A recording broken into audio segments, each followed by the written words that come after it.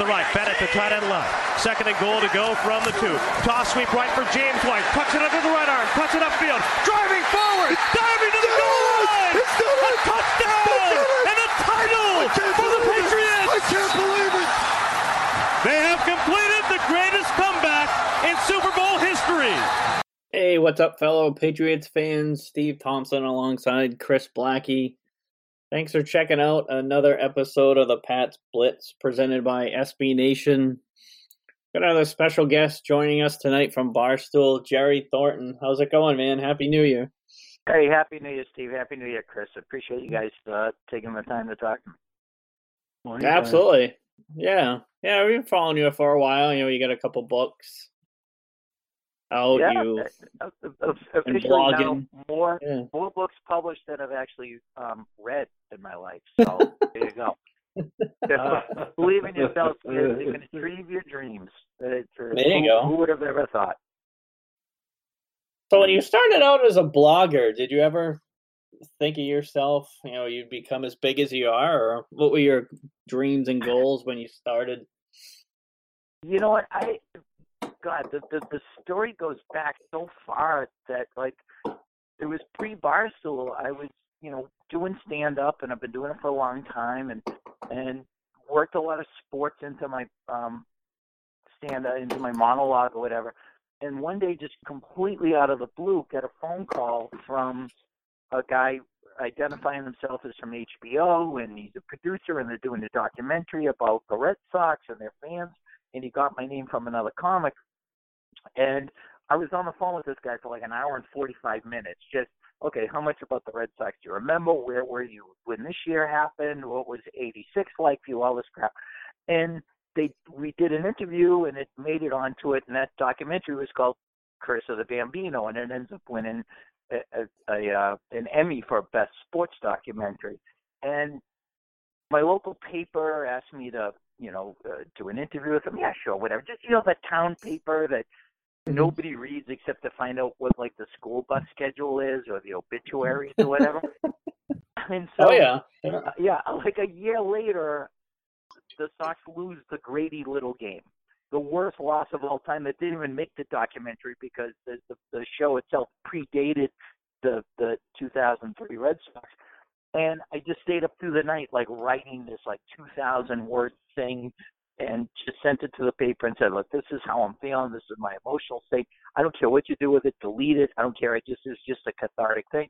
And they said, oh, we like it. You want to write for us? Yeah, sure. No, there was nothing to it. It was just writing a little column. But it kind of gave me the bug. Like, I like this. I haven't, like, been writing, but this is a good way to express myself.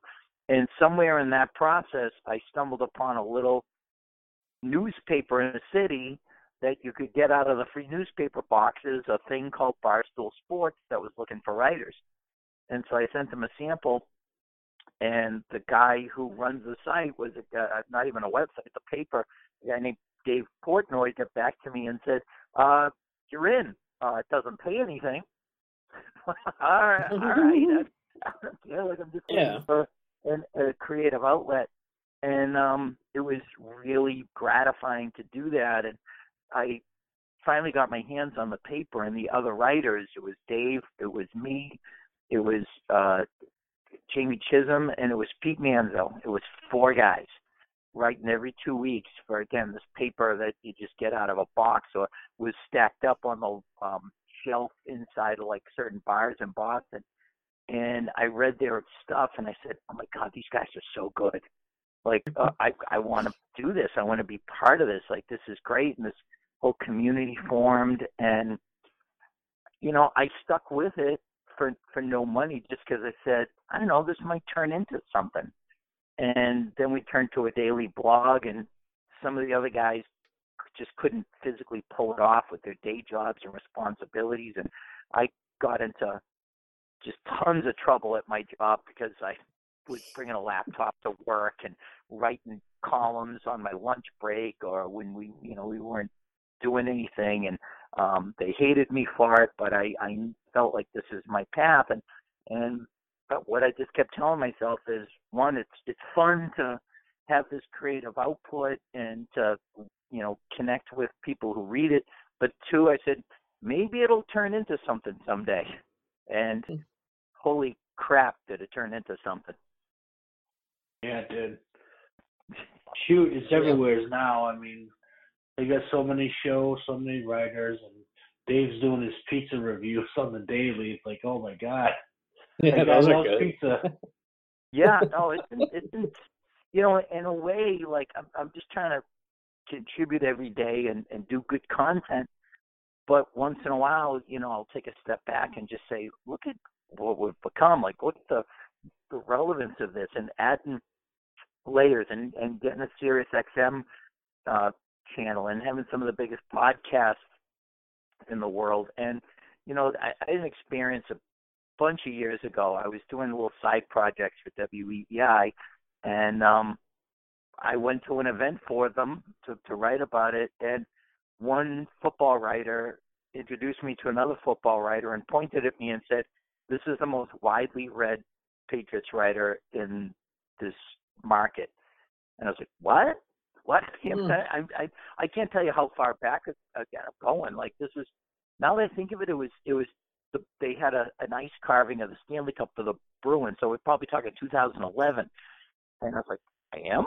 Like, what the actual F is that all about? But, it when you're just doing it every day and you're just trying to say, I just want to make people laugh, sometimes you lose track of just how big it's gotten. But, I think we owe a lot to,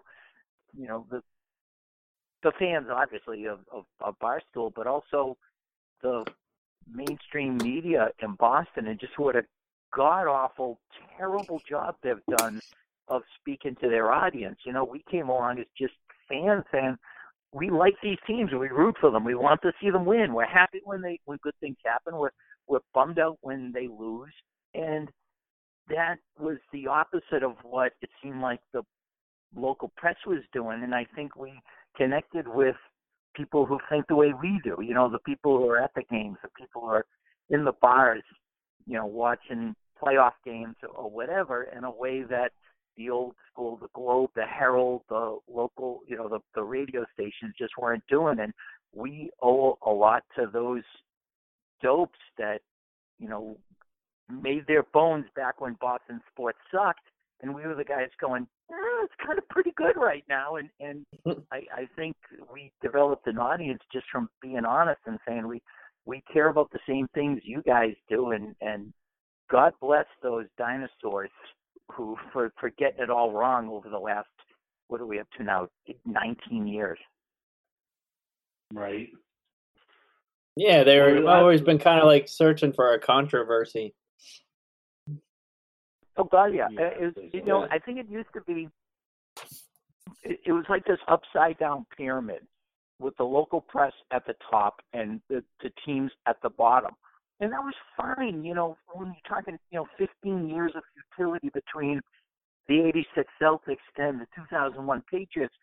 When this town had a rally for the 86 Red Sox that lost the series, that was a bad time. When they had another rally for Ray Bork winning the Stanley Cup in Colorado, like that's when we cratered. That was a terrible moment. Then you have the Rick Pitino years and the Pete Carroll era or whatever. And okay, so the press saw themselves as like the ones who determined what was right and what was wrong, and they created, they were the tastemakers in town. Well, when things started getting good and we were writing about, geez, I really like these guys. And Pedro, yeah, he's got an ego, but he's a great pitcher. He's one of the best we've ever seen. And then you pick up like the Globe and you just read that he sucks and he's a coach-killing diva and he's terrible and they got to trade him. And I think fans were going, I agree with these Barstool guys. Like they reflect the way I feel. And guys, that's been the most gratifying thing during this whole rise is when people reach out to you and say, what you wrote is exactly what I've been thinking. I'm only writing for me, but if people say, yeah, you're expressing it the way we look at things, then that's a very, very satisfying thing to hear from in terms of feedback from your audience, and that's how we've built it this entire time. Yeah, I think the narratives are so different from like the Globe compared to you guys. You guys pretty much, you guys write how you feel. With the Globe, Herald, all of them, they are, to me, they come across as a toe in the company line, more or less. And you guys are kind of the voice of the fans. That's how I've always viewed all three of you guys. Like, thank you for getting that, because I think anyone who sits down to a keyboard or behind a microphone has an agenda. It's just, what is your agenda? Mine is, I want to see the teams I care about that I'm emotionally invested in win. When your agenda is, I don't care if they win or lose, I just have access to grind because this guy gave me an interview, but that guy didn't. And this coach treats me like an idiot when I ask a question in this press conference. Okay, why do we as the reader care? Like, I was thinking of this example today, and I don't even know why. It was just in random context because my brain doesn't operate properly. But the hatred from the media towards Nomar Garciaparra. Like, I'm a guy who saw him and said, he plays his ass off. He appreciates the fans.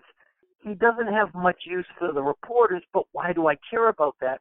Well, they hated him. They hated him with the white-hot intensity of 1,000 pizza ovens. He was winning batting titles and fielding like a son of a bitch and working hard and doing all the things you want him to do. And they despised him, and I think that was part of, like, that big schism. But there's nobody that's a greater example of it than Belichick. Like, they don't get that his press conferences are great theater. When he turns around and, like, chokes somebody with the dark side of the force, it's like it's fantastic. Like, I sit there and I laugh and I cheer it on, and the reporters who hate him want us to hate him for the same reasons. Like, no, because again, his predecessor was Pete Carroll. They went from both to 8-8 in 3 years. He was nice to everybody. It didn't work out. I would rather hate to have someone who treats you all like fried garbage, but wins. And that's why I know I've said it, and probably all your listeners feel the same way. I would take a bullet for that man. I would jump in front of him in slow motion like Kevin Costner in The Bodyguard, like, no! Let it hit him, and then I would carry him out to I Will Always Love You by Whitney Houston. Yeah. Absolutely. Winning matters. Well, it's like if he, obviously Bill wouldn't be able to do it if they were 3-12, 3-13 or 4-12, but he wins. I mean, I'm sure he's not going to go to like one of our Christmas parties, but anything like that. But and everyone, like all the players and stuff, they all talk very highly of him. Like, who cares? Like you said, if he hates the media. Oh gosh, and they're dying for somebody, some ex-player, to say, "Idiot! I couldn't stand him. He didn't give me the contract I wanted." If you look back on the entire, history of this team, who fits that category? I'm thinking of what's his name, who went to San Francisco because they cut him, and he said the Patriots don't have any fun, and now I'm having fun. Oh, I'm blanking on his name. Was it Cassius Marsh, that guy? Yes, Cassius Marsh. Yeah. Might be the only guy who said it. Like, Logan Mankins has nothing but glowing things to say about him. Like, Ty Law, anyone he's had problems with in the past, or seemingly did, says, I owe this guy so much. And the fans are the same way. Like, hello, we just want to see wins. And I'm a fan who writes. I'm not a writer who pretends to be a fan. So, I want him to – I don't care if he's not nice to people. I want results. And by the way, he's been super nice to me, maybe because of that. But, reporters want some other damn thing. Like, media guys want some other thing. There's some other priority there. Well, I had a guy – I'm going back to probably 2014, like a regular Patriots beat reporter, and he said, I envy you because you still care. You care about wins and losses. This is still fun for you. Me, I just want a good story. And I thought to myself, I've had some jobs I didn't care about. Trust me, like I'm the patron saint of half-assing it at your career. But if I felt that way about this, I would want to swallow a bullet. If I get to the point where I didn't care about whether they win or lose, I just wanted a good story. Like when they went to, say, Denver in 2015 and lost because they couldn't convert a two-pointer at the end of regulation. If I didn't care about that, I just said, that's a good story. Game was close. Right. Then I want you guys to promise right now you'll come over to my house and smother me with a pillow and put me out of my misery painlessly.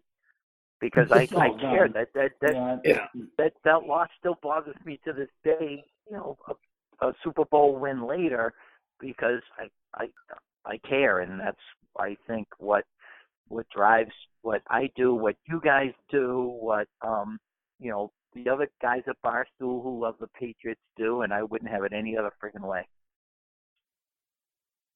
Yeah, there's always loss that just irritate the hell out of me. Like, I'm still annoyed about that loss of the Colts when they were winning big and they just fell apart. I'll never forgive Rashae Caldwell, ever. Yeah. 06, yeah. Yeah, and that one, that's one of the biggies. The next day, I remember this vividly. I got up and I was trying to process this game. And if you remember how injured they were, it was less injury than it was like a flu bug ran through the team after they flew all the way out to San Diego and so on. Well, their leading tackler in the game and their middle linebacker was Eric Alexander. Feel free to not remember who Eric Alexander is, but he played basically every down. He led them in tackles. He was on, was it Dallas Clark caught a huge, like, just game-crushing, stealing pass up the sidelines with Eric Alexander in coverage. So I Googled Eric Alexander to find out, like, how much does he resonate with people? The number one hit was a jazz saxophonist named Eric Alexander. Like smooth jazz. That was the thing. And so I'm going, okay, we didn't have Brewski, we didn't have Junior Seau, like name anybody. They had none of their starters were in that game. And sometimes you just don't have the horses, but they had a big lead on friggin' Peyton Manning. And that was one of those terrible moments where Manning at that point was like Alex Rodriguez was to us, like that guy who's a superstar who wins all the regular season MVPs and sets all the records, but can't get it done in the playoffs. And that one let him go through, and they ended up playing, the Colts ended up playing maybe the worst Super Bowl team of our lifetimes, the 2006 Bears. Like, that thing was all set up. And one thing about the Pats in the Super Bowl era, they haven't had a single cupcake opponent. There has yet to be, just a walkover Cinderella team that just happened to make it that far. And, 2006 will always bother me. But you know what? When you look through 2007, can anything ever compare to that? Yeah, no. As much as the losing to the Eagles last year bothered me, I remember thinking, does this even crack our top 5 in this era? No, I don't think it does. Well, the main 07. thing that pissed me off about last year's Super Bowl was the stats that Brady had in the losing effort. That's not going to irritate me for life. You don't go over 500 yards and lose. That's just crazy. Yeah, it happened. Fair enough.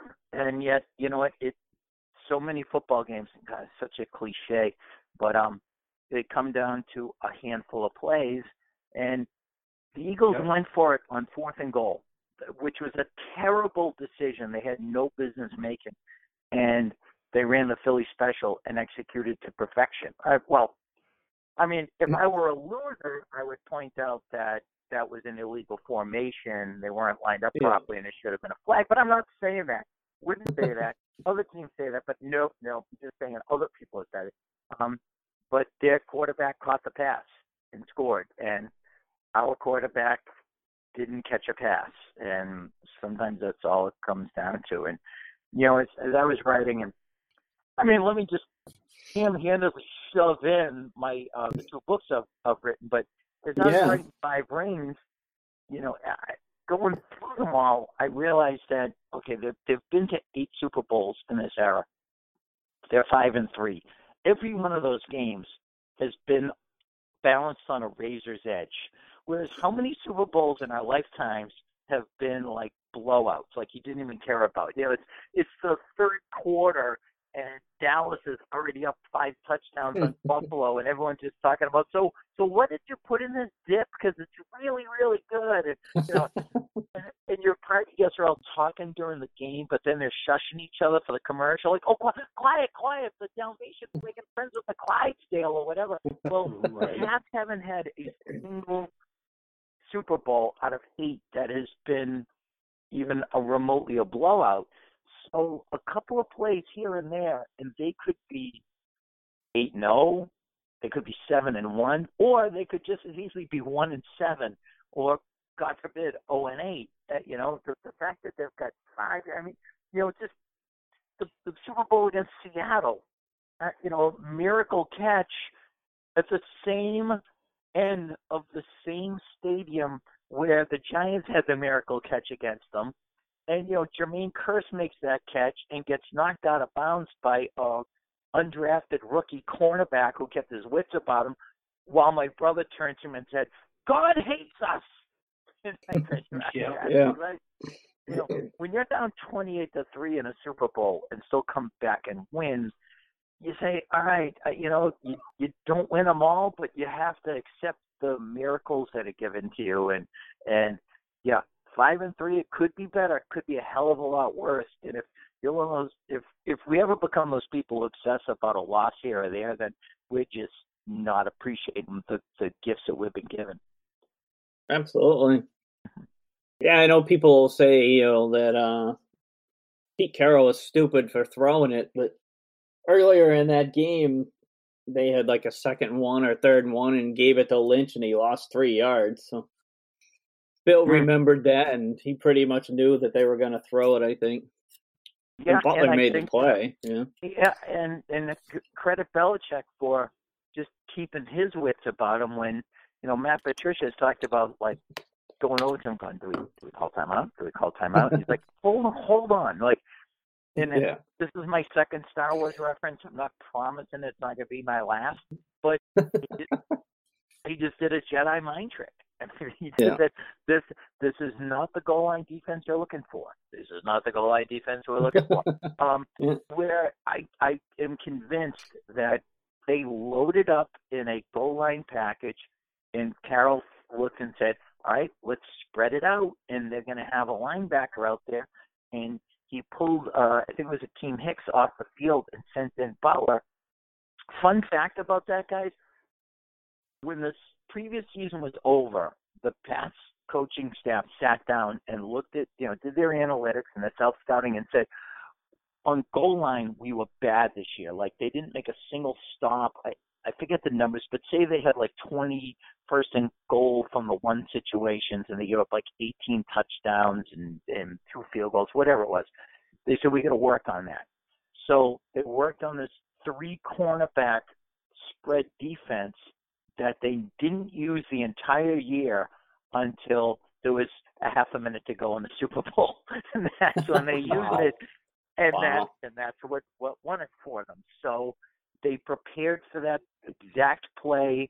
We've all seen not most people, but certainly your audience, 100% of them all own the DVD copy of, Do Your Job, where they worked on that exact play with Butler and with Brandon Browner and said, no, if this happens, you got to jump that route, and they did. And that's one of the great things about being a Pats fan is the times that they've pulled these things out And as much as it sucks when they lose, I try to appreciate the positive aspects of the miracles that they've freaking pulled off.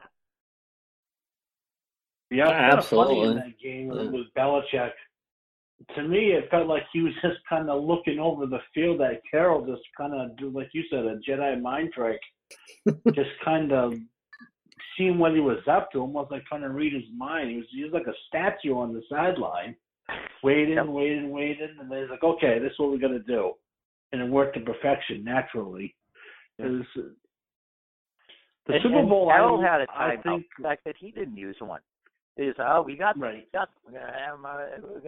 outthink them. And that play you mentioned where they tried the exact same thing, and Dante Hightower made a stop. That was a factor. This one was Pat Chung, a guy who I did not want the Pats to bring him back. I was so disappointed by him his first go around with the Patriots, and they brought him back for this and turned him into that big nickel hybrid safety linebacker, robber rat position that they tried to develop forever. I think ultimately Chung made the play on the stop on Marshawn Lynch on the goal line on first down. I think he tripped him up and Hightower finished him off. And, if he doesn't make that play, they don't win. Just like if David Tyree doesn't make that catch, the Giants don't win. If Mario Manningham doesn't make that catch, they don't win. 2001, if Mike Vrabel doesn't put his hand on the ground and for the first time all game and screw up the blocking assignment and get up in Kurt Warner's grill and force a pick six, they just don't win that one. So, yeah, it's our life with this team. Like, they're always going to be a play or two from winning a Super Bowl or losing in a championship game and having the whole country bathe in their blood. They're so good they don't have the luxury of easy losses. They either win it all or it's football Mageddon. And I've just tried to learn to accept that. Yeah, one of the Super Bowls that I really enjoyed a lot that I don't think it talked about nearly enough is the one they won against the Panthers. I thought that was a great Super Bowl. It was bizarre. I mean, they had two quarters where there were no points scored by either team, and then the other two quarters there were 100 million points scored. It was It was ridiculous. I came out of that game going, wow, the Panthers, we really found something here. Like, Jake Delhomme is good. The Panthers aren't going anywhere. They're going to be good for a long time.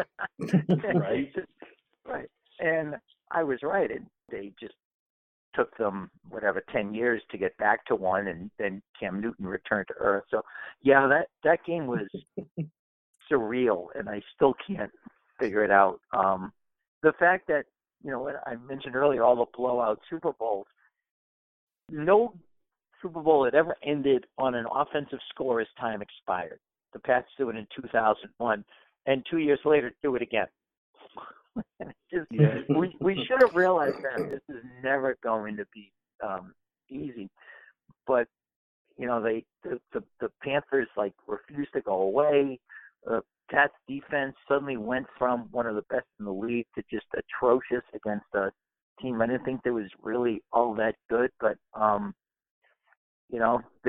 John Casey kicked one out of bounds with under a minute to go, and bringing the Patriots are lining up for another game-winning kick at the end. Again, nobody else can ever say that out of 52 Super Bowls, and the Pats did it twice inside of 2 years.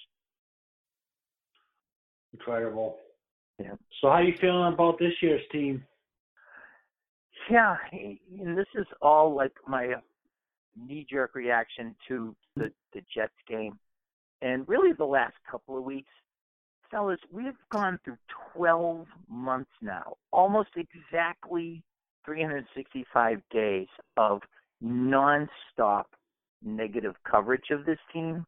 This bizarro fixation with how's it going to end? When's it going to end? Is it going to end? Is it bad blood? Is Brady disgruntled? Is the coach going to quit? I think he wants to go coach the Giants, and on and on and on. It's been nonstop coverage of this. And what did we get as a result? We've got Pat's get a bye week in the playoffs. like, oh my God, they're the worst Patriots team we can remember in recent history, but they've got a week off in the playoffs. Kansas City is the new hotness. This is a team that's an unstoppable force. Patrick Mahomes probably should be, the MVP. Andy Reid has suddenly figured it out. We are one freakish, once-in-a-generation play at the end of the Miami game away from the Pats having the number 1 seed. Like, that's the difference between them and Kansas City. But Kansas City, they're an unstoppable force. The Patriots, they're so in decline. They're so horrible. I don't get it. I get it from the rest of the country because there's that sort of, I don't know, what's the word I'm looking for, that, confirmation bias, there's just that wishful thinking that, all right, finally the end is here. I'm hearing it from so many Patriots fans, and I'm like, are you really watching these games? Like, I get you. They made so many unforced errors against Pittsburgh. All of them on offense, by the way. Just terrible plays on offense, 8 pre-snap penalties. That's on them. They played like garbage. But is that indicative of this team isn't good anymore?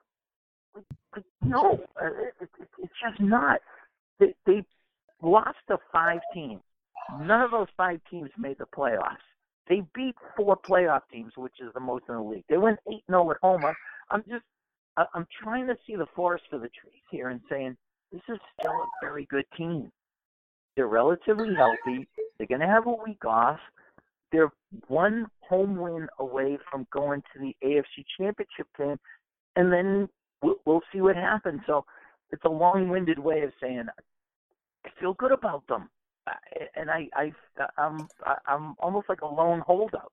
Like I'm one of the few people who's so optimistic about them, and I don't get why I'm shouting into the wilderness here saying they're still a good team. Brady looks phenomenal. What do you guys think? Am I completely nuts?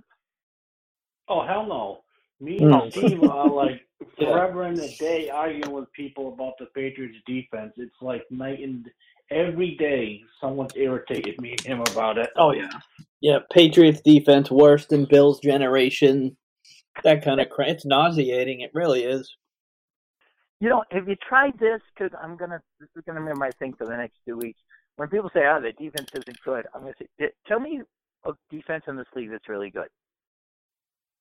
Go ahead. Spill it for me. I'm dying to know who you think. Who are the 85 Bears? Who are the 2000 Ravens of this year? Like, they've basically legislated defense out of football. And I have a point about like the big picture. I think the Patriots may be seeing how the league is evolving, but just for the here and now, like who is so good that you go, oh my gosh, wow, they're not gonna can't beat that team. They're really, really good.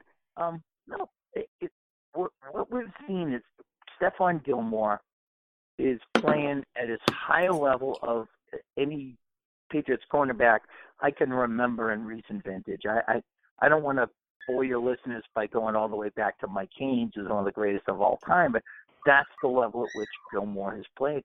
And J.C. Jackson is a revelation. Yep. I mean, he looks really good in camp. Yeah, they brought him along slow, but if you look at him over the last 3 or 4 weeks, he's been immense, getting like 100% of the snaps against the Jets. And it's the Jets, but the linebackers look really good. The defensive line was making stuffs. Like I look at that and I say, in the context of January of 2019, that is a potential Super Bowl championship caliber defense. And are we insane? Nah, I mean, I was talking about J.C. Jackson in preseason, and people were laughing at me. I'm like, he's got it. Oh, yeah. I'm like, I don't care if it's preseason. He had a couple of interceptions, I think, the last preseason game. I'm like, wow, he has really good ball skills. See what he does in the regular season. But, whatever. He's showing it now. I was doing reports from training camp and saying this guy looks good. I mean, who knows? You never know. If I Yeah. ever saw Malcolm Butler in training camp, I don't recall it, but he didn't do anything that stood out. But Jackson did. You say, wow, okay, look at this guy. Check him out. And Yeah. the same thing, like the preseason games, you watch them on TV, and you take all of that with an asterisk because who the hell knows? But they brought him along slowly. I don't know if you guys are pro football focused guys, Yeah. but they've had him with his limited snaps throughout the year among the best cornerbacks in the league in terms of passer rating against. Well, about 3-4 weeks ago, they just said, let's give this guy his shot, and he's absolutely earned it, and 100%. I think they've found a gift there. So, the proof is there. Even the Pittsburgh game that they lost, so they the offense looked so terrible, the defense stood up, and they did well against Buffalo and dominated the crap out of the Jets. And they played. They're coming off a game where they played their best 4-quarter game of football all season long. And yeah, it's the Jets. And sure, the coach is about to get fired, and they kept the bus running and their bags packed and whatever. I just know the Pats looked good in all three phases, and they have a week off, 2 weeks off to prepare for whomever. So I think if you don't have some optimism about them right now, then you just need serious help. Like you're in a dark place in your life. I don't know what's wrong with you. Maybe you should just be damned to be a Cincinnati Bengals fan for eternity. I don't know, but I'm just going to choose optimism going forward.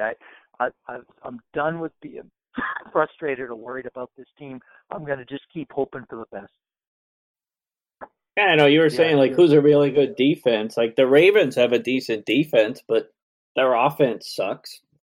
I mean, is anybody really worried about Lamar Jackson coming up to Gillette and winning in a couple of weeks? Right. Yeah. Sam Darnold had a huge, like a 21-yard gain against the Pats early in the game, and I said, are they ever going to lose a game by a running quarterback? Let's say Lamar Jackson comes in and Harbaugh's plan is, we're just gonna run quarterback keepers. They'll never be able to stop that. Oh, please do. Please, I'm begging you to. Yeah. Like, make that be your friggin' game plan. Mm-hmm. Yeah. Yep. Yeah, I can't wait. Playoffs are awesome. I mean, like you, Chris and I have been fans for a long time, so we remember all the crappy seasons, hoping that the game is going to be competitive in the fourth quarter, that kind of stuff. Right. So we're very grateful of what they're going through right now. And sometimes you just sit back and just kind of like revel in everything that they've done, and they're still going. Yeah, I think people don't do that enough. Like when I was 22, my dream was to see them win a playoff game. One, singular. And they did that year. That's when they went on the road in the wild card game. They beat the Jets, and that was really great. And I said, okay, I can die happy. I have a son, 22 years old, who's seen them go to 8 Super Bowls. This is they're a win away from going to the 8th straight AFC Championship game. Like, they haven't failed to get a bye week in the playoffs since 2009. And when I get called a homer, I go, are you looking at the record and ask again? I'm not a homer for the Oakland Raiders. Yeah, we're awesome. I'm not painting my face like silver and black and wearing shoulder pads with like spikes coming out of them. I'm looking at a team that has had an unprecedented run of excellence and saying, this is excellent. And I'm, so many other people I feel like are doing this weird, like they're like the death cat in a nursing home, like curling up next to Brady saying, oh, he's about to die. Really? Because I just watched him throw for 4 touchdowns. You watched the Miami game a few weeks ago where they lost on the free play. He had 358 yards and 3 touchdowns and no interceptions. But they go, oh, he's not good. He's throwing up a cliff. And then they took the Buffalo stats and said, look, he only threw for 126 yards. Yes, where they came out saying they're going to pound the ball because they don't think Buffalo can stop it. And I remember too many times I said, wouldn't it be great for them to win a game where it's not just Brady carrying a terrible defense to a victory? Well, that's what I've done. They ran the ball and they defended and they won a game. And I'm happy with that. And then they come out a week later, they defended well, but Brady just lit up his opponent for a ton of first downs and great passes, and rolling out and throwing on a full sprint and hitting Philip Dorsett in the back of the end zone and so on and so forth. And I find myself constantly arguing against people who claim they're Patriots fans, but are looking at the same things you and I are, and they're seeing like this is the end of days. The dead will rise from the crypt, the rivers are running backwards, the wolf is swallowing the moon, and I'm going, no, this is a good team. They have a bye week in the playoffs. They're healthy. They're poised to make a run and maybe go back to another Super Bowl. And I just feel like I'm like talking to myself. Yeah, it's like, I'm talking to a wall. Yeah, people like don't want to recognize what they're seeing. They just have it in their head that no, this is the end, and want to ignore anything that doesn't fit that narrative. And fellas, I don't get it for the life of me. I don't get it. No. I mean, they listen to Felger and Maz. Is the way I look at it. I mean, the defense has given up. Sucks, and he fights and he sucks, and then he goes off for 5 games of 100+ yards and go, but that doesn't matter. That doesn't matter. No. Kyle Van Noy, he's the worst. He's no boy. Okay, well, he's making game-changing plays all these weeks. It doesn't matter. It's like a weird doomsday cult. You know how they'll say, we've read the Old Testament and done the math, and the world is going to end Thursday morning at 9:15, and then 10 o'clock on Thursday they're going, wow, we made some wrong calculations, but it's now going to end next month on Tuesday. Okay, well, what happened to Thursday? So many people have been predicting that this is the end for this team for so friggin' long, and if and when it ever happens, they're going to declare victory. Well, I'm not going to let them forget the 10 years and counting that they've been wrong. And right now, as we're standing here on January 1st, they're wrong. This is still a team that's poised to make a run. And they may or may not. They might lose the a playoff game. They might lose the AFC Championship. They might go to the Super Bowl and lose. But you cannot say they're done just because they went 11-5 in the regular season. Right. Yeah. I mean, the defense has given up 2 touchdowns in 8 quarters. You know how many defenses in the league would pay for something like that? Right. Yeah. Now I'll just play the Felger and Maz game. Buffalo. Yeah, Buffalo. Jets. I mean, I'll play the Dan Chauncey game. It's a tomato can division. Tomato can. Yeah. Oh, yeah. I mean, everyone loves the... Look at the Rams. I mean, everyone thought the Rams were going to be this great defense this year, and they've given up a ton of points. Oh God, yes, they were the hotness for most of the season. We've mentioned what darlings the Chiefs are, and hey, you know what? They got the number 1 seed. Those games count. Well, the Patriots put up 38 points on them. Yeah, they beat the Bears. The Bears are a good defense. They just beat them. It doesn't matter. So, and the most likely scenario is they play Houston. They play a great game against Houston. Well, the answer to that is but Deshaun Watson was just coming back. That's not the same team. Blah blah blah. They're much better. Okay, great. Let's do that. And I'm concerned. I respect every opponent in this race except for Baltimore, who not enough bad things can happen to them. Right. Did you see It was Baltimore hard. did, but you see how they complained about the kicking balls in L.A. They beat Oh the yeah. Chargers. Yeah. Some of the kicking balls, like, oh come on, that's like the Ravens. That's not a John Harbaugh Ozzie Newsome thing to do. Since when? Oh, God. Yeah, it was hard the other day. Like, who would you rather in the playoffs, Baltimore or Pittsburgh? It's like, well, Pittsburgh has no history of beating the Patriots in the playoffs. right. Baltimore has a slight history of beating them, but we really got to look at it more and say, who would you rather have see suffer?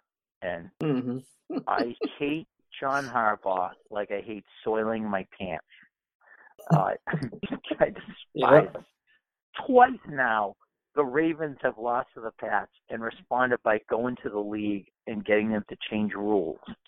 The first was the trick formations, the ineligible receiver thing, which they themselves have pulled like a couple of times since they got that rule eliminated.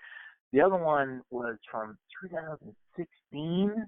The Pats beat them on I think it was a Thursday night game or a Sunday night game. I remember it was prime time. Shea McClellan jumped the center and blocked an extra point. Yeah. So they got it so you can't jump the center anymore. How do you look yourself in the mirror after doing that? You know, I have a friend kick my ass in golf. I say, you know what, I just got to golf better. And sit there going, no. You can't use that club here. Oh, we expensive golf balls? No. We can't allow that. I just go, I got to do better. Not Ravens. And they can't lose enough to make me happy. So if it ends up being them coming to Gillette, fine. You know, run up the score on them, make them suffer, humiliate them. Yeah. Like, not enough bad things can happen. Yeah, I'm like you. I can't stand Harbaugh. You know, either Harbaugh. Like, now they're talking about Jim coming back into the league. Oh, good. That's what we need. We know the egomaniac, like, flailing his arms on the sidelines and histrionics and screaming at the refs and making a colossal ass of himself. Like, good. Let him come back and fail again. And then go back to college and come back and fail again. It's just, they are the worst. Like, the absolute worst Super Bowl to ever have to endure, without question, was the Harbaugh Bowl. Oh, that just sucked on toast. Oh, yeah, and then you had the power outage on top of it. Well, and as Ray Lewis pointed out, that's because the league didn't want to see the Ravens win. So they cut the power on that, Yeah. Who ran back the kick on that one for Baltimore? And Ray Lewis said, that's because I went up to him and I put my hands on his chest. I put my hands on his chest. You're going to do it for us. And they ran it back. Oh, my gosh, that's right. Magical healing powers. Like, take those down to the cancer ward right now, Ray. And just, like, get people to come up out of their hospital beds and, like, be healthy again. Friggin' fraud. Yeah, I hated that one, but as much as I despise Ray Lewis and Terrell Suggs and everybody in that organization, the fact that one of those Harbaughs was going to win was just more than I could take. I hate that one so much, and always will. Yeah, it was Jacoby Jones that ran it back. Yeah. I was with Jacoby. I put my hand on his chest.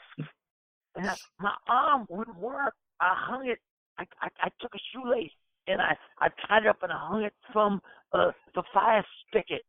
By the way, that's not me making up. That's exactly how he said it. I hung it from the fire spigot.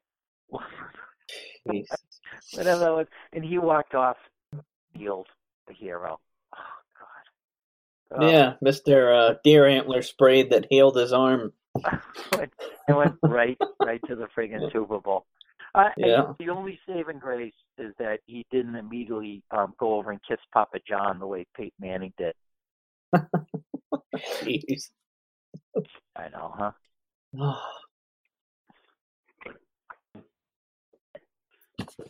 So tell us about your book. I got 2 young kids, so unfortunately I haven't had time to read it yet. Oh, believe me, I've been there.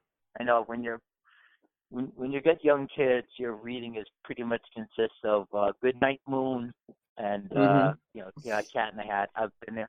The first book, From Darkness to Dynasty, was a book that a literary agent in Manhattan reached out to me and asked if I'd be interested in writing a book. And so I always thought about it and might be fun. And they said, do you have any ideas? Well, there's a book that I've always wanted to read, and nobody wrote it. So I said, to hell with it, let me write this one. And it is that. It's the history of the Patriots, but not the, and then they did this, and then they did that, and here are the stats or whatever. Like, none of these, illustrated histories of, it was the bizarre, dysfunctional, terrible Patriots that both predate me and the Patriots that I grew up on. Like, I'm the youngest of 5, and my brothers raised me to care about this team that was always threatening to leave, that, played in the worst stadium in the world, which, by the way, was their 5th stadium that they played in just in the first 10 years that they existed. And me walking into that place and looking around and saying, oh my God, I've never been to a pro sporting event before, but this place is a dump. Like, what? And, the stands are half full, and there were drunks getting thrown out every 5 minutes. And the time I was there, and it was late December, and security was carrying a guy down the stairs, like physically carrying him. Like, no part of his body was touching the stairs as they were hauling him down. And he's swearing at them, and guys, my hand to God, he was dressed as Santa Claus. He's like, you signed up, I'm like, what's wrong? What's wrong? It's St. Nicholas. Well, the total dysfunctional stuff on the field, like when the snowplow game, which if you're young, just don't know, they were in a 0-0 tie on a sheet of ice against Don Shula's Dolphins, and none of the kickers could get footing because, again, it was like playing on the Bruins rink, and they sent a snowplow, a John Deere tractor with a scrub brush on the front, out onto the field, which was not against the rules, technically speaking, and got a field goal out of it. And it turned out that the guy who drove the snowplow was on work release from Walpole Prison. And I met a guy not long ago who said, you know what he was in jail for? I said, no. He goes, he broke into my house. I'm like, oh my God, that's a great brush with greatness. Holy cow. And that plow, that tractor is hanging from the roof of the Patriots Museum down at Patriots Place, like the Wright brothers plane at the Smithsonian. Like, that was considered a great moment. So it's awesome. It's all the stories of, like, what an amateur operation they were, how they went bankrupt because of Michael Jackson, which you're just going to have to read the story. It's too long for me to recount right now. How they drafted Irving Fryer #1 overall in the entire draft. And among other things, he once crashed his car leaving the stadium at halftime. Like, he just had a particular day where he said 30 minutes of football is enough, and he's going to go home and put his feet up and slammed his car into a utility pole. And when they made the playoffs, and a bunch of guys tore down the goalposts and were carrying him up Route 1, and the goalposts hit high tension wires, and these guys got electrocuted and sued the team and the town and $1 million. And, and it's stories like that, like just how many, just how just bizarrely terrible they were, and worse, the one thing you can't be in American society, they were irrelevant. And like you couldn't buy their merchandise through the Sears catalog. Like, they just wouldn't include it because no one cared about them. And they once played a home game at Birmingham, Alabama, but there was just so many characters, and a lot of this is oral history, and you know, great players that played on crap teams, and guys that I've had the privilege to meet, you know, like Brogan and Steve Nelson, and yeah, it's kind of a very much a love story for me, for a franchise that like somehow attached themselves to me like a stray dog that followed me home from school, even though it had like mange and 3 legs and 2 different colored eyes and crap. I just learned to care about this team, and thank God I did. And if you know, I wrote it partly for my kids who don't realize how bad things were. They think, you know, you go to the championship game every year, and you know, Lombardi trophies spring up out of the ground like stalks of corn or whatever. And it's resonated well with older guys who remember a lot of it. But there's nothing more satisfying than to have kids say, I had no idea just how crazy it was. I'm like, cool. All right, that's part of why I wrote it for you guys. I'll have to check it out because that's like my childhood. I started watching the Pats in '83. I was 5 at that point. That's when I started first watching. So I remember Hugh Millen and all of that. Dick McPherson. Oh yeah, and then '83 was a particularly low point too. It was '82. Yeah. They had what we named the Red Sea defense because they wore red and they parted down the middle so much that like a bunch of Israelites in sandals could walk right through them and score a touchdown. And you know, and how many times they, you know, fired coaches or had coaches quit on them when they were getting successful, and you know, characters. They did a linebacker named Steve Kiner who once like was on so many pills that he once froze in the middle of a play. Like 21 guys were like running around in circles and he never moved.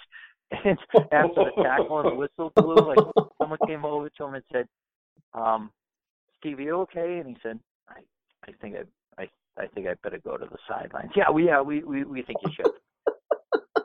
Wow. And he also once stole MBTA bus and drove it up the Mass Pike with like a bunch of state troopers following him, and just was running through like the toll booths and crap. And those are the Patriots of my youth.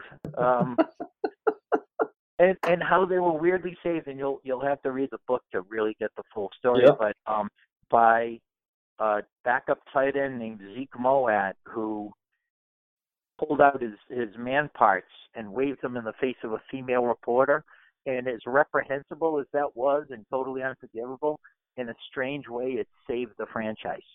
So, again, you know, it take me forever to tell the story, but it's in there. Yeah, but they hit a low point there that pulled them out of a complete tailspin. So, and listen, I would die before I wrote just a boring history tome, like just a recitation of facts. If I couldn't make it funny, I wasn't gonna ever like open up the Microsoft Word and start typing. So I like to think I made it an entertaining way. And if you don't know these stories, then by all means, you know, I think I did them justice. I hope I did, and you'll enjoy them. Read them to your kids. They'll want to know all about good bedtime stories and his naughty bits. Yeah, good bedtime stories. Yeah, give it a little time. There's plenty of good, wholesome family entertainment in there, but a lot of it is, let's just say PG-13. Oh, there you go. Yeah. Sounds great. Yeah, I'll definitely be checking them both out.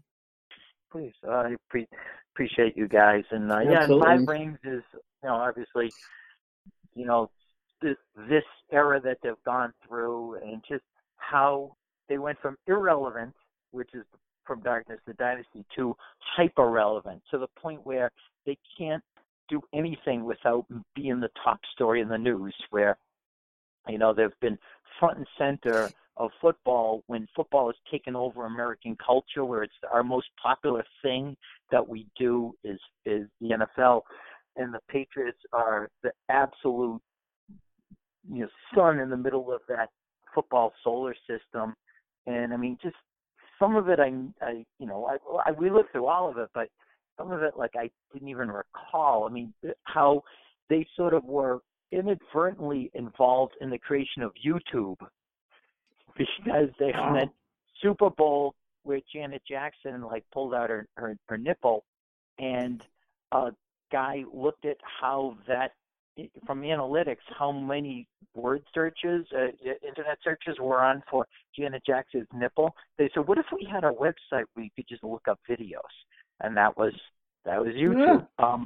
When you realize how long they've been this good, which is completely unprecedented, so much so that if you look at the early parts of this dynasty, isn't it almost jarring if you look up the Snow Bowl game, and it's in that low def, 4:3 aspect ratio that has to have the bars down the side of the screen because you're not used to it. Well, a friend of mine as I'm researching the book sent me a video that said everything about how long they've been this good, and it was February 2002, after they beat the Rams, and Adam Vinatieri is on with Letterman. And, he's wearing leather pants and kind of a 90s Huxtable sweater or whatever. And Letterman brings him up onto the roof of a building to kick footballs onto the parking garage next door. And there in the middle of February in downtown Manhattan, on the other building, trying to field the kicks that Vinatieri was booting over there, was a Manhattan businessman by the name of Donald J. Trump. Yeah. Wow. That's crazy. Imagine you could go back in time to yourself during that era and say, okay, hi, I'm from 2018.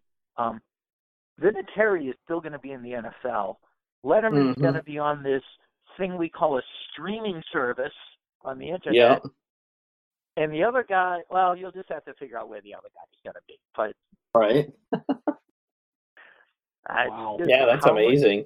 Yeah. Huh.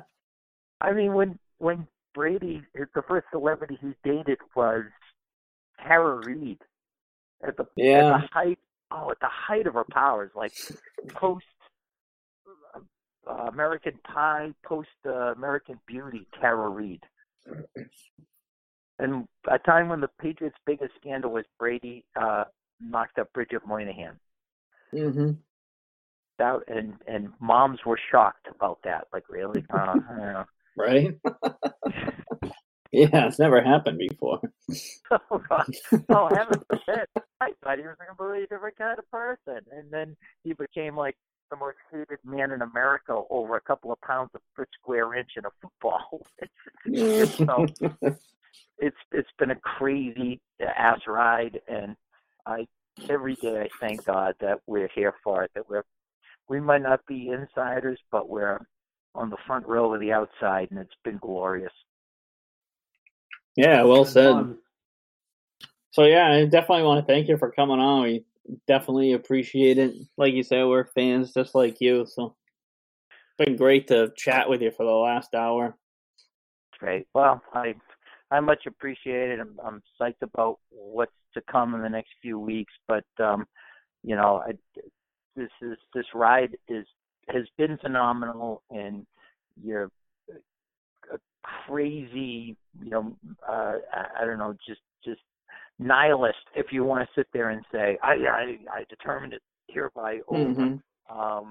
And let's keep the faith. And Steve and Chris, it's been great, and I appreciate you letting me come on and talk about something I super care about, and will continue to care about until I'm 6 feet under. So, go Pats in 2019. Let's hope it's just another year where people are saying they're over. It's over for them when it's actually not. Absolutely. Beautiful. All right, man. Have a good rest of your night, rest of the week. Here you go. Happy New Year, fellas. Thanks for having me on. You too. You're welcome. Thank you. Bye. Wow. That was a lot of fun. Sure was. So, yeah, it's been great. Patriots, 11-5, whatever. I think both of us thought they were going to have a little bit better regular season record, but as Jerry said, they still got the first round bye, second seed, week off. Could be a lot worse. I know they're relatively healthy at this point of the season. Still be good to get a week off, watch everyone else beat the crap out of each other next weekend, trying to move on where they're just kind of sitting, sipping hot chocolate or whatever the heck they're going to do. Right. And there's, I don't know about you, but there's not really a team out there that I sit and watch and be like, oh, I don't want any part of them. Even Kansas City. This has been a strange year in football. Yeah. Yep. And AFC or NFC, it's, the Saints are good. Rams are decent. In the AFC, you got Kansas City, but their defense can't stop pretty much anybody. I mean, they're a little better at home, but their defense has pretty much been a sieve most of the year. Right. Pat's defense is playing pretty damn well compared to the rest of the league. And I just see them getting better. You got two good corners, decent linebacking crew. Game against the Jets, Hightower actually looks freaking healthy, which is awesome. That play made in the backfield, tracking that guy down the line and tackled him for like a 3-yard loss. I'm like, whoa, he's back. Right. Yeah, you didn't see that coming, did you? No. No. And then Van Noy scoop and score. That was beautiful. You probably still need the fan, but But that was great. They had what, 2 interceptions, a fumble recovery in that game. Can't ask for anything else from your defense, especially this day and age. Giving up 2 touchdowns total in the last 8 quarters. I don't care who it is. There's no defense out there that's doing that kind of stuff. Matter if it's the Jets, the Bills, whoever. I mean, Cincinnati's putting up points. So I don't care. They're playing well. Offense looked really good Sunday against, it's the Jets, but Brady looks pretty healthy. He was stepping into throws. He was moving around in the pocket. He actually was pretty mobile outside the pocket when he threw that touchdown pass. Good to see him get Dorsett and Hogan involved again. Sucks to see Josh Gordon go out like that. Outside of football, I hope he gets the help he needs and just gets his life in order. Screw football. I mean, he's probably not going to play again, but the most important thing is to just get his life together. And the Pats, they'll figure it out. Dorsett, and I like the jet sweeps and stuff that they were doing Sunday. I thought that was pretty creative. It was, at least to me, that was probably McDaniel's best game plan he's had all season. And I don't think you didn't hear me once bitch about him Sunday. No, I was like in the twilight zone. I don't know what was going on. All right. But yeah, he had ones when it's like it was a great game overall. Now they play for real, and as far as the Pats go, there's not much we can really say. We got to wait till they're up next. Let the wild card play out. Get it back next week when we know who we're playing. Yeah, exactly. I mean, it could be the Texans. They have a good defense, but I'm not scared of them.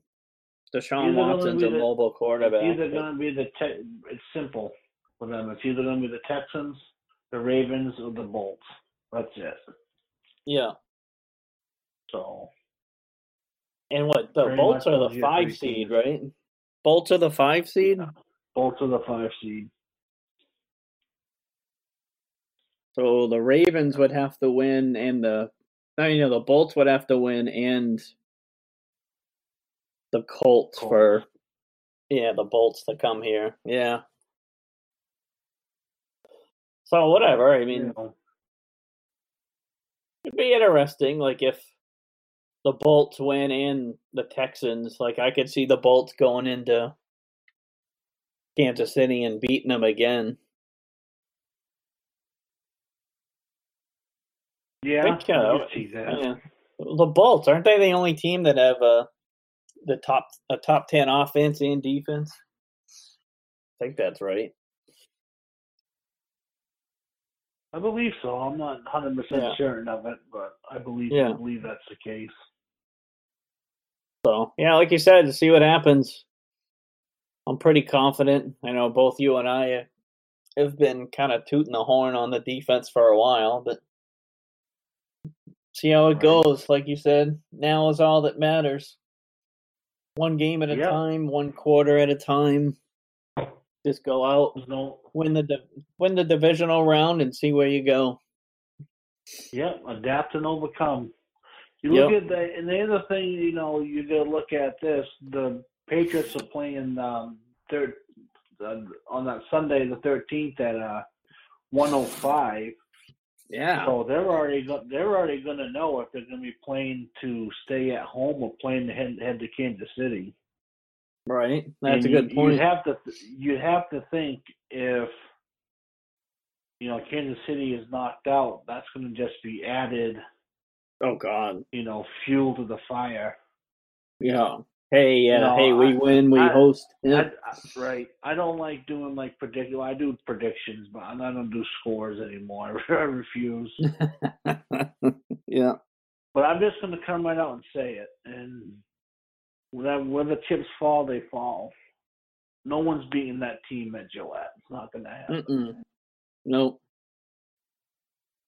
I'm not going to say they're going to win the Super Bowl, but if their playoffs are at the razor, pencil them in for the AFC representative. Oh, yeah. God, yeah. Just a different team. Yeah, I mean, too. And if they have to go on the road, then it's now or never for fixing your road issues. Yep, exactly.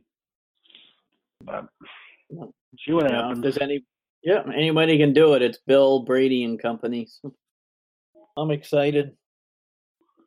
Right. And you have 8 coaching firings already. And our coach has been here for 19 years.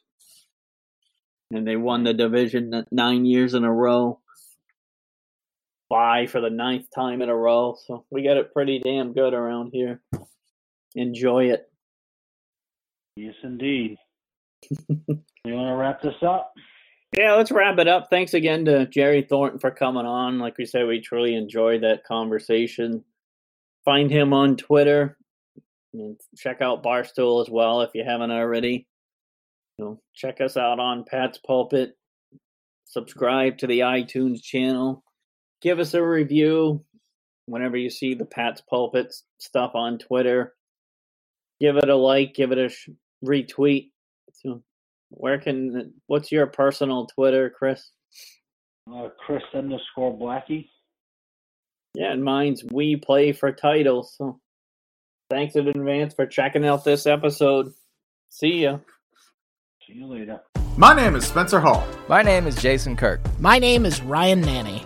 And when we combine, we form the Shutdown Fullcast. Voltron! I keep telling you, we're not Voltron. The Shutdown Fullcast is technically a college football podcast, but it's also a show about lawn care disasters, regional grocery stores we love, Tennessee Batman, homeowners associations, bears and video games. I mean, there's also some actual football discussion, like about coaches having huge contracts, or coaches making terrible decisions, or coaches saying really stupid things. Or the NCAA saying really stupid things. Yeah, there's lots of stupid things in this big, dumb, beautiful sport. Sometimes we talk about football games. Allegedly. If you want to take college football exactly as seriously as it deserves to be taken, come find us on Apple Podcasts, Spotify, or wherever else you listen to podcasts like this one. The Shutdown Fullcast. It's not Voltron.